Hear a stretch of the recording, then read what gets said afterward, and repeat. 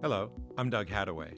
You're listening to Achieve Great Things, where we talk about the power of strategy, science, and storytelling to help you achieve ambitious goals for people and the planet. Hadaway Communications is thrilled to welcome Carrie Shum as our new Executive Vice President. Carrie has deep experience in brand strategy and social marketing, which combines tools from consumer marketing and the social sciences to encourage healthy behaviors.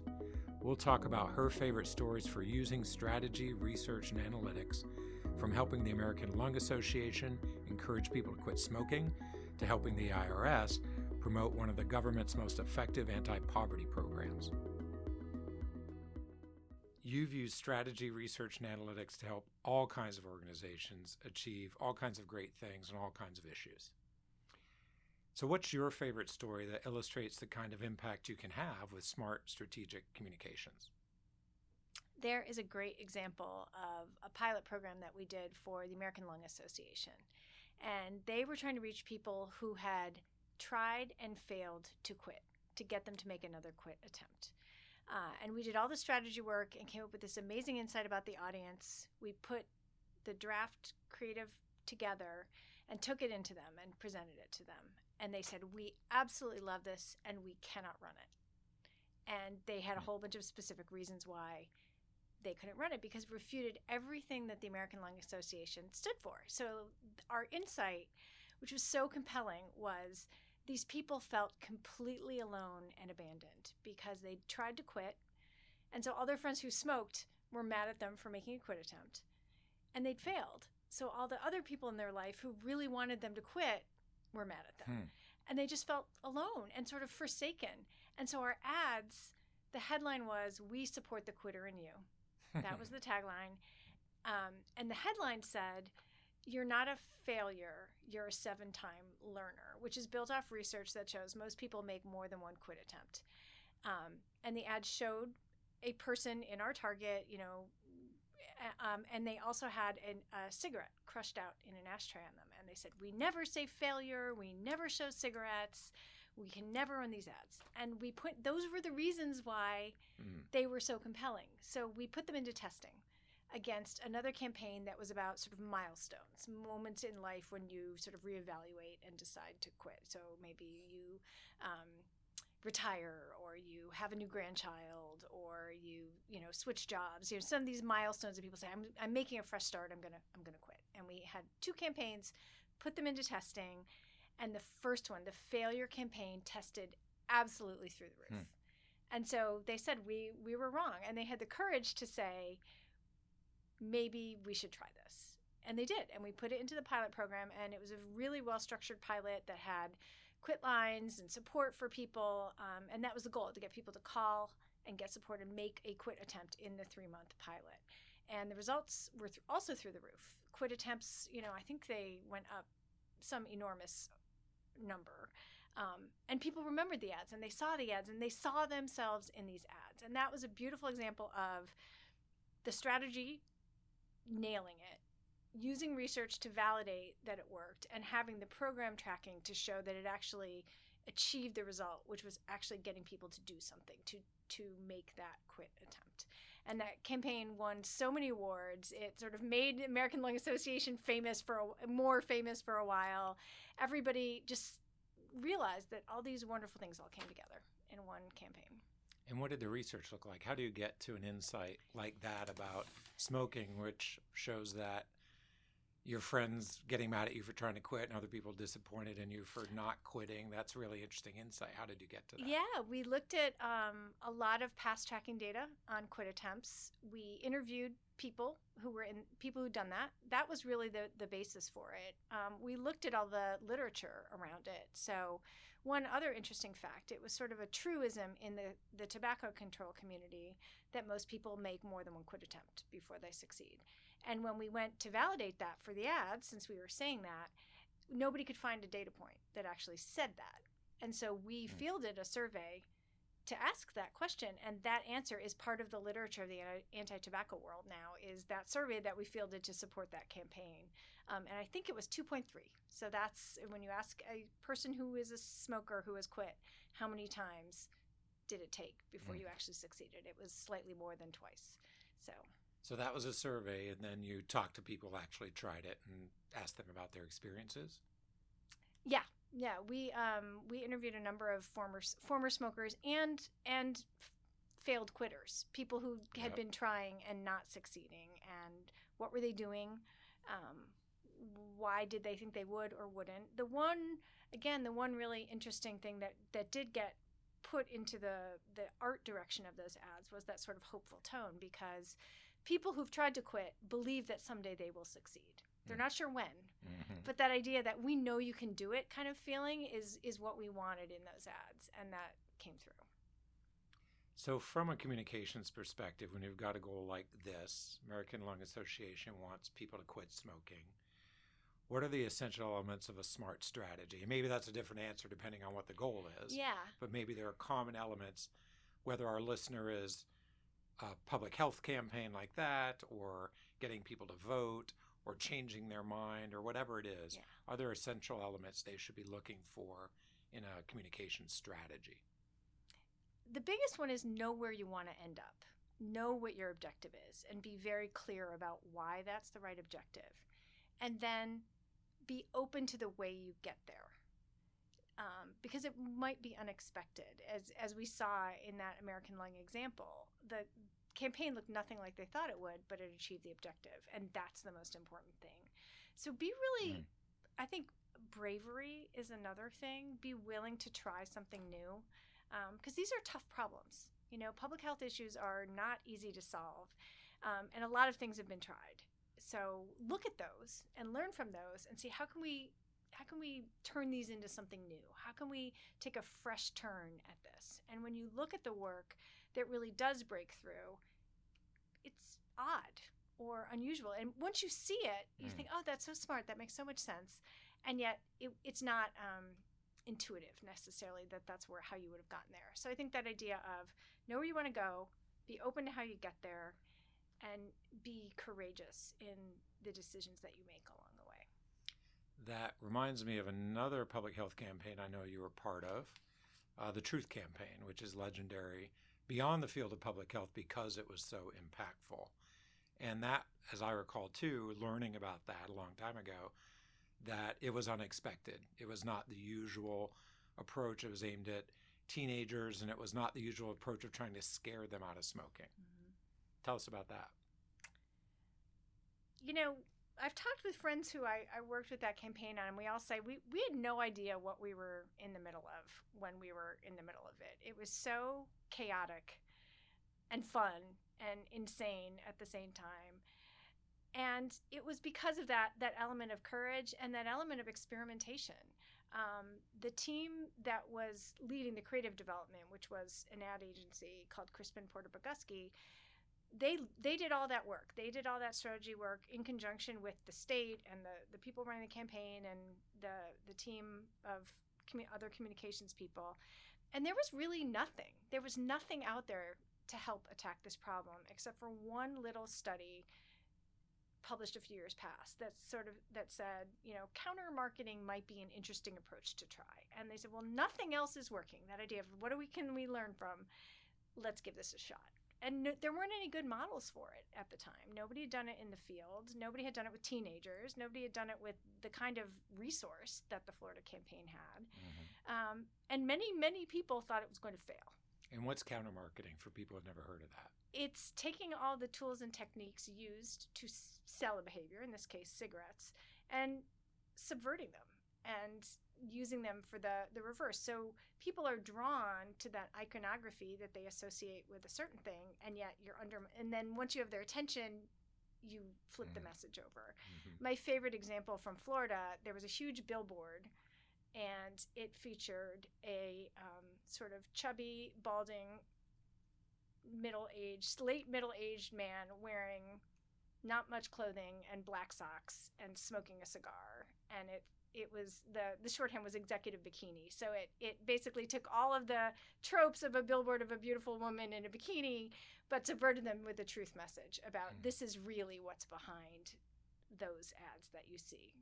It's not that beautiful image. It's this guy kind of chuckling and rubbing his hands together as he takes your money.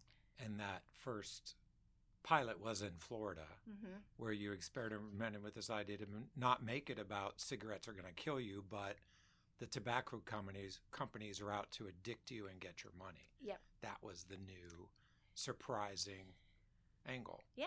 And it was interesting because we also, again, this is one of those elements of courage. We trusted teenagers to make the decision for themselves. That campaign never said, don't smoke. And it never talked about smokers as a negative thing. Everyone had been victims of this marketing by tobacco companies. The common enemy was the tobacco industry, not anyone who smoked. And that was unique and that was different. And this idea of we welcome everybody who wants to change this, whether you smoke or not. And it worked. And that idea of trusting smart, savvy, media savvy teenagers to be presented with something totally new, because nobody talked about this. Nobody talked about the pernicious influence of the incredible amount of marketing that's directed at teenagers at the time. To say, wow, that is not really, I make my own decisions. It really tapped into that intrinsic element of being a teenager, which is I want to decide things for myself. Right, that stage of life. That was the insight there, is how do we tap into that and let them make that decision for themselves, instead of us telling them, don't kill yourself with cigarettes, and tobacco companies saying, aren't they cool? Trusting them to decide and make the right decision. And you saw it in the outcome. Getting teenagers at the table to help design the campaign was what might be called participatory research today, actually. Working with the people who are going to be part of, or the target to actually help you do it. Is that a common research technique today, or what else should people be looking at in terms of the way they do research?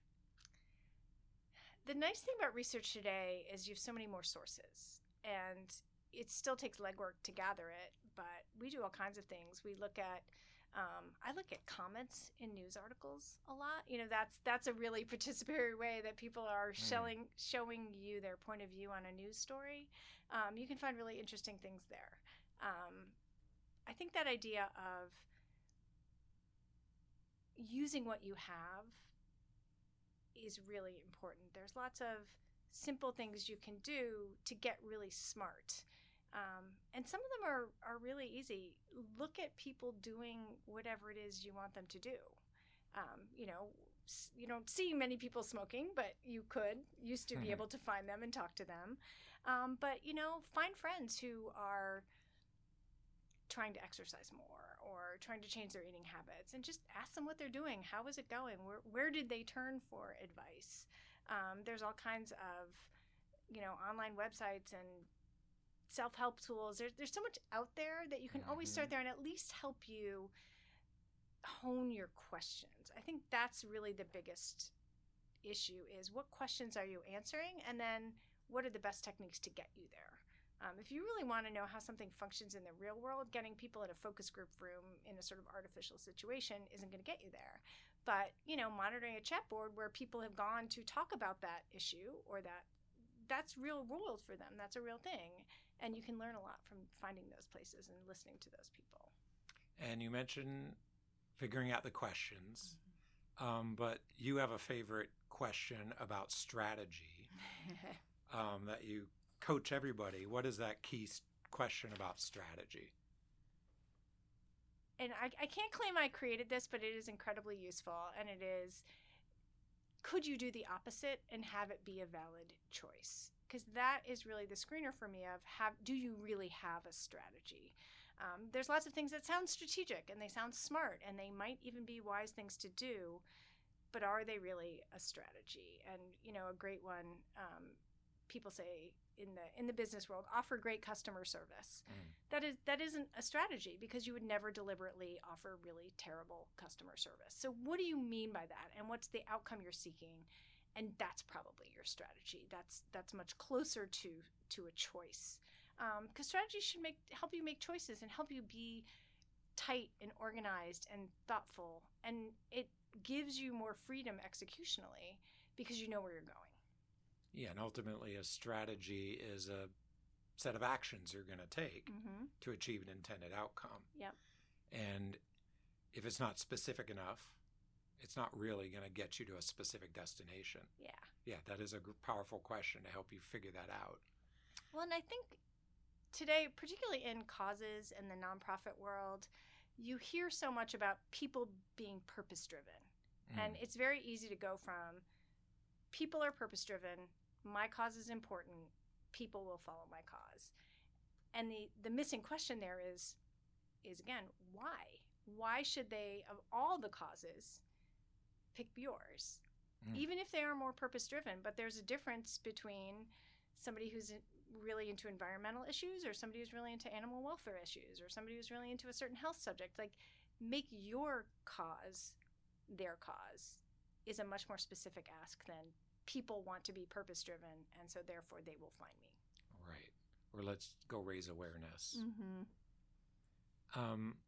So we've talked about, there's plenty more we could say about strategy and research, but let's move on to analytics. There are a ton of tools for measuring communications in different ways. A lot of people are confused. You see a lot of focus on vanity metrics such as likes and shares, and not really understanding how the content is contributing to real impact. So let's help people figure that out. What kinds of analytics or metrics are the most useful? What's a story about using analytics that can help people wrap their head around that? And the key thing with analytics is you actually have to do something with the data. So there's a difference between data and analytics. Data is the numbers, and analytics is the story that those numbers tell. We had a great example where a client came to us and said, we want to target millennials with this tool. And it was a money management app. And we weren't really sure how they got to millennials, except they said, basically, everyone targets millennials. There's lots of them. We should get there. And we looked at all of the analytics of people who are using similar apps. And there's actually, it wasn't millennials. It was people who use mobile phones, which makes, when you take a step back, perfect sense, because those are the people who are using all apps, are people who are using their mobile phone to do a lot of things. And so we redefined the audience for them using, that was the data that we used to show them that their audience wasn't millennials, which actually in the world of adults is a significant part, but not all of it. When we renamed the audience, we called them the mobile majority, which is the majority of adults who use their mobile phone. We had a cutoff number, I don't remember exactly, but it was somewhere between 20 and 30, check their phones 20 and 30 times a day. That was their target. And it did a couple things for them.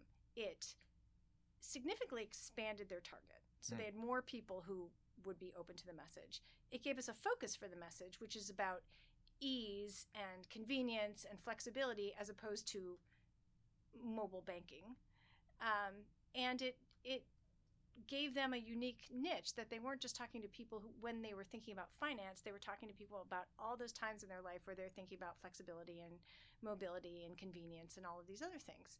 So it expanded the story, it expanded the audience, it gave them a unique niche against all the other people who were trying to sell people mobile banking.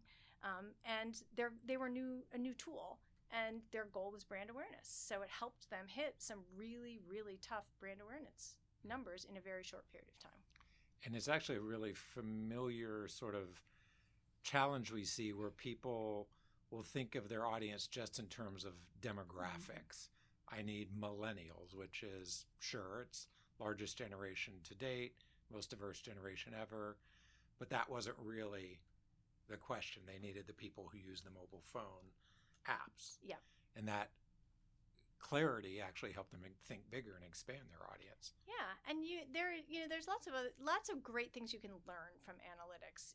To me, it's always, where did they come from and where are they going to? So when people find you, what was the path there, and how can we tap into that path to reach them in new and different ways? There's ways of looking at people's online patterns that show you that show you, yes, they follow you on Twitter, and here's the universe of other people they follow. So they're coming at your issue may be child welfare.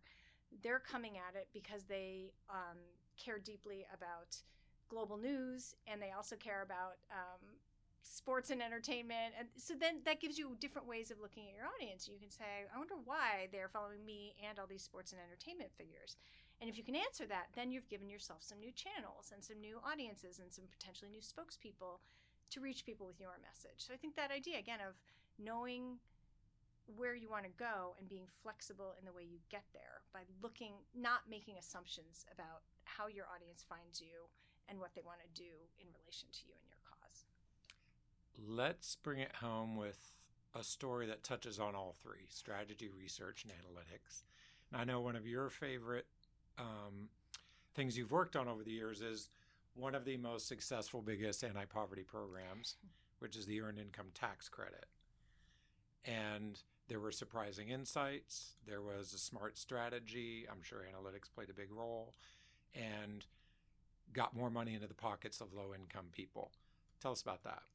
Yeah, that one really had it all. It had the audience insight and the strategy, which we got from, the IRS collects really, really wonderful research on people's tax habits. And so we looked at how are people using this tax credit.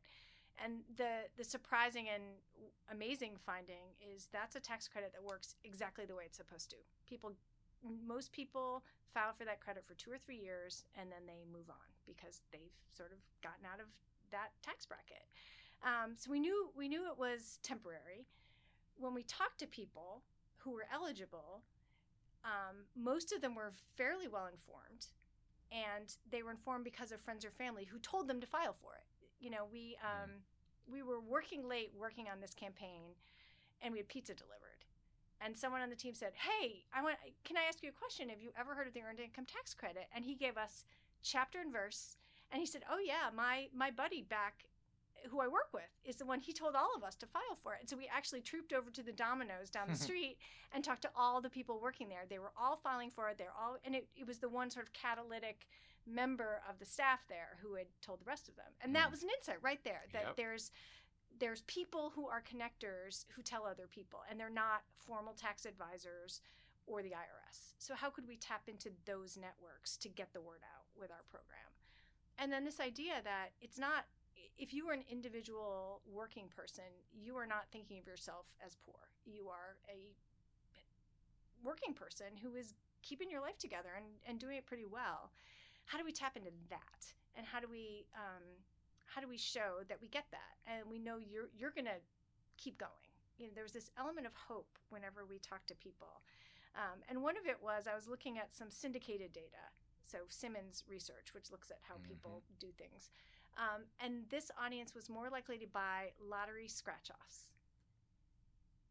And I thought, isn't that interesting? It's that, hope is right around the corner. A better future is right around the corner, and it might be in this lottery ticket. And so that was what we really infused the creative with. And there was really clever placement. The whole idea was showing them all those little ways that the benefit of EITC could help them day in and day out. So buying a little extra treat in the weekly groceries, filling up the car with gas, buying your child the new backpack and the new sneakers for school. Those little moments that just make you feel like you're doing a good job every day. And we infused that throughout the whole campaign. We had ads that ran on gas pumps. We had branded grocery bags that were passed out to people to make that point about the groceries every week. And we worked really cleverly with local partners to get the message out through some non-traditional channels. And then we did really rigorous tracking to show, were we reaching the right people? In other words, did people see that campaign on the EITC? Did they know the key things that led to appropriate filing? Because a big job of the IRS is to get people to file their taxes properly. And then had they filed? And we were able to show all of those things and track them back to the campaign itself and show that it was the communications from the IRS that made these things change. That's a great example of strategy, research, and analytics really being grounded in people's reality.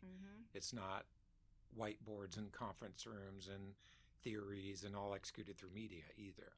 You're in people's world, going to the Domino's, talking to them, putting the message on the grocery bag, that sort of thing. Any last thoughts for, back to our audience, of people interested in communications but aren't communications professionals by name, want to be smart about all this? In any category, what's a good piece of advice for them as they're thinking about how do I do this well when I've got I want to like achieve something big big impact at scale? It's that idea of trust your audience. That people are really smart and really savvy, and they know when they're sort of being pandered to or talked down to, and they know when something is really genuine. You hear that word authentic a lot, and authentic is just that, that sense of I see myself here. I see that this is for me. These people really get me, or this piece of communication thinks the way I think or talks the way it's that getting to there to me is the single most hardest to achieve but most rewarding thing to achieve. When someone sees a piece of communication and picks it up or laughs at it or whatever they do, that's when you've really succeeded. So do the hard, it's the upfront. It's people who work in a foundation or in a nonprofit are really, really smart about the issue and the challenges and what needs to do. How do you translate that to your audience in a way that shows that you get what they know? They may not know as much as you, but what do they need to know, and where do they need to know? And I'm really being really crisp about, I don't have to tell them the 30 things. I could just tell them these 3, and that's going to get the job done. Good advice. Thank you very much.